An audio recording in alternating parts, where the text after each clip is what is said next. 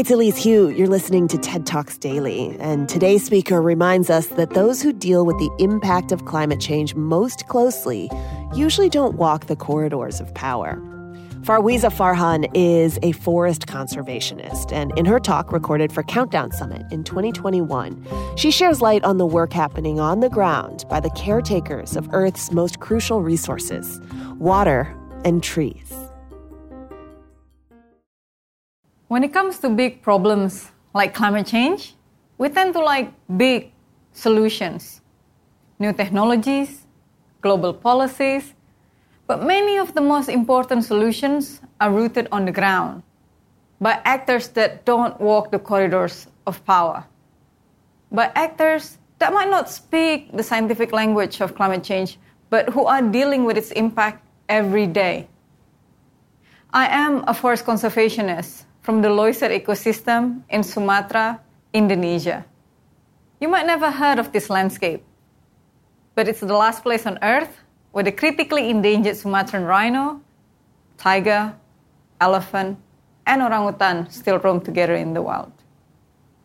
Sumini is the leader of Indonesia's first woman-led ranger team and a mother, a conservationist whose action is rooted in her community on the edge of the Leseur ecosystem. In the patriarchal society where she operates, a woman is expected to be quiet and subservient. During a village meeting, the ladies tend to congregate in the kitchen while the men discuss village policies and budget. And oftentimes, even if she is present in the meeting room, she is expected to not voice her opinion, rather letting a male relative to answer questions addressed to her without consulting her first. When I asked Sumini why she chose to protect and conserve the forest, she said, "We are mothers and grandmothers. We are responsible for everything. From the moment we wake up, we have to wash clothes, cook, and make coffee for our family. More than anything, we need water in every aspect of our life. And the only thing that protects our water source is the forest up the mountain." The path for Sumini to lead these rangers is anything but straightforward. She became familiar with the forest when she began accompanying her husband trekking. During these trips, they witnessed encroachment and logging. They saw people taking out timber and encroaching into the forest. When they would try to warn off the loggers, they were met with a challenge.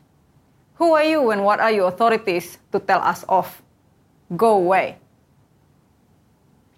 Logging and encroachment that happened upstream soon turned into disasters downstream. A heavy rainfall that lasted for a few days turned into flash floods and landslides, destroying the village and its essential infrastructure. After the disaster, Sumini and other villagers had to take refuge in a shelter for a while.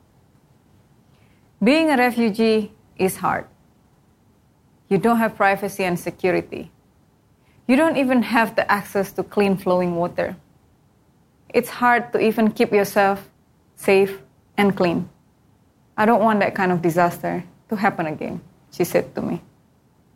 For Sumini and her team, the first part of becoming a ranger was not putting on a uniform, but creating a map of the forest.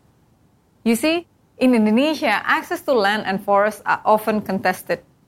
And one couldn't simply walk into a patch of forest and declare that they will protect this patch. No. The government needs to acknowledge that you are the legal guardian of the particular forest.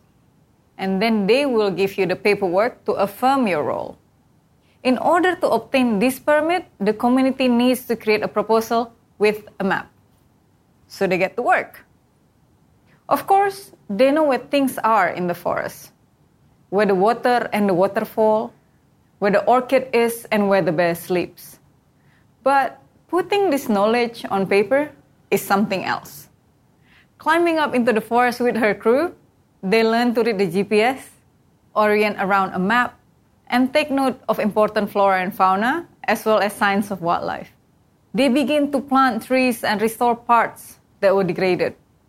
Up to this date, in Indonesia, there were only a few patches of forest formally managed by groups of women, and Sumini led one of them.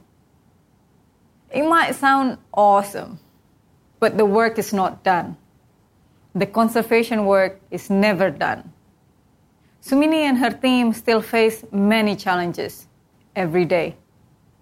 And sometimes they are still being patronized and undermined. But the power of this woman is patience and persistence. They are embedded in the community, so they learn to navigate the tricky path of being a strong female leader in a conservative, patriarchal society. Unlike a conservation expert that parachutes in from outside, Sumini and her team are here to stay, so their approach is instantly different. At this point, we know that tropical forests are a stabilizing force for climate. And protecting tropical forests is one of the most cost-efficient ways to avert climate disaster and biodiversity collapse. But the conservation world needs an overhaul. We need more women in the position of leadership. Women from the grassroots. Women like Sumini. Women make up half of the world population, yet only a fraction sits at the decision-making table. Women in the communities are the guardians of environmental wisdom, yet they are often an untapped source of knowledge, underappreciated, and therefore under-resourced. Community-based alone is not enough. A study by WRI showed that most community forestry initiatives benefit elite village leaders, usually men, and worsen gender equality on the grassroots. So how do we change this? First, we need to acknowledge that the problem is complex. There are close to 85,000 villages in Indonesia. About 25,000 of them are located in and around forests. Each have their own complexities and challenges, but each of them also has its own Sumini. It is up to us to find them, work with them, and invest in them. Thank you.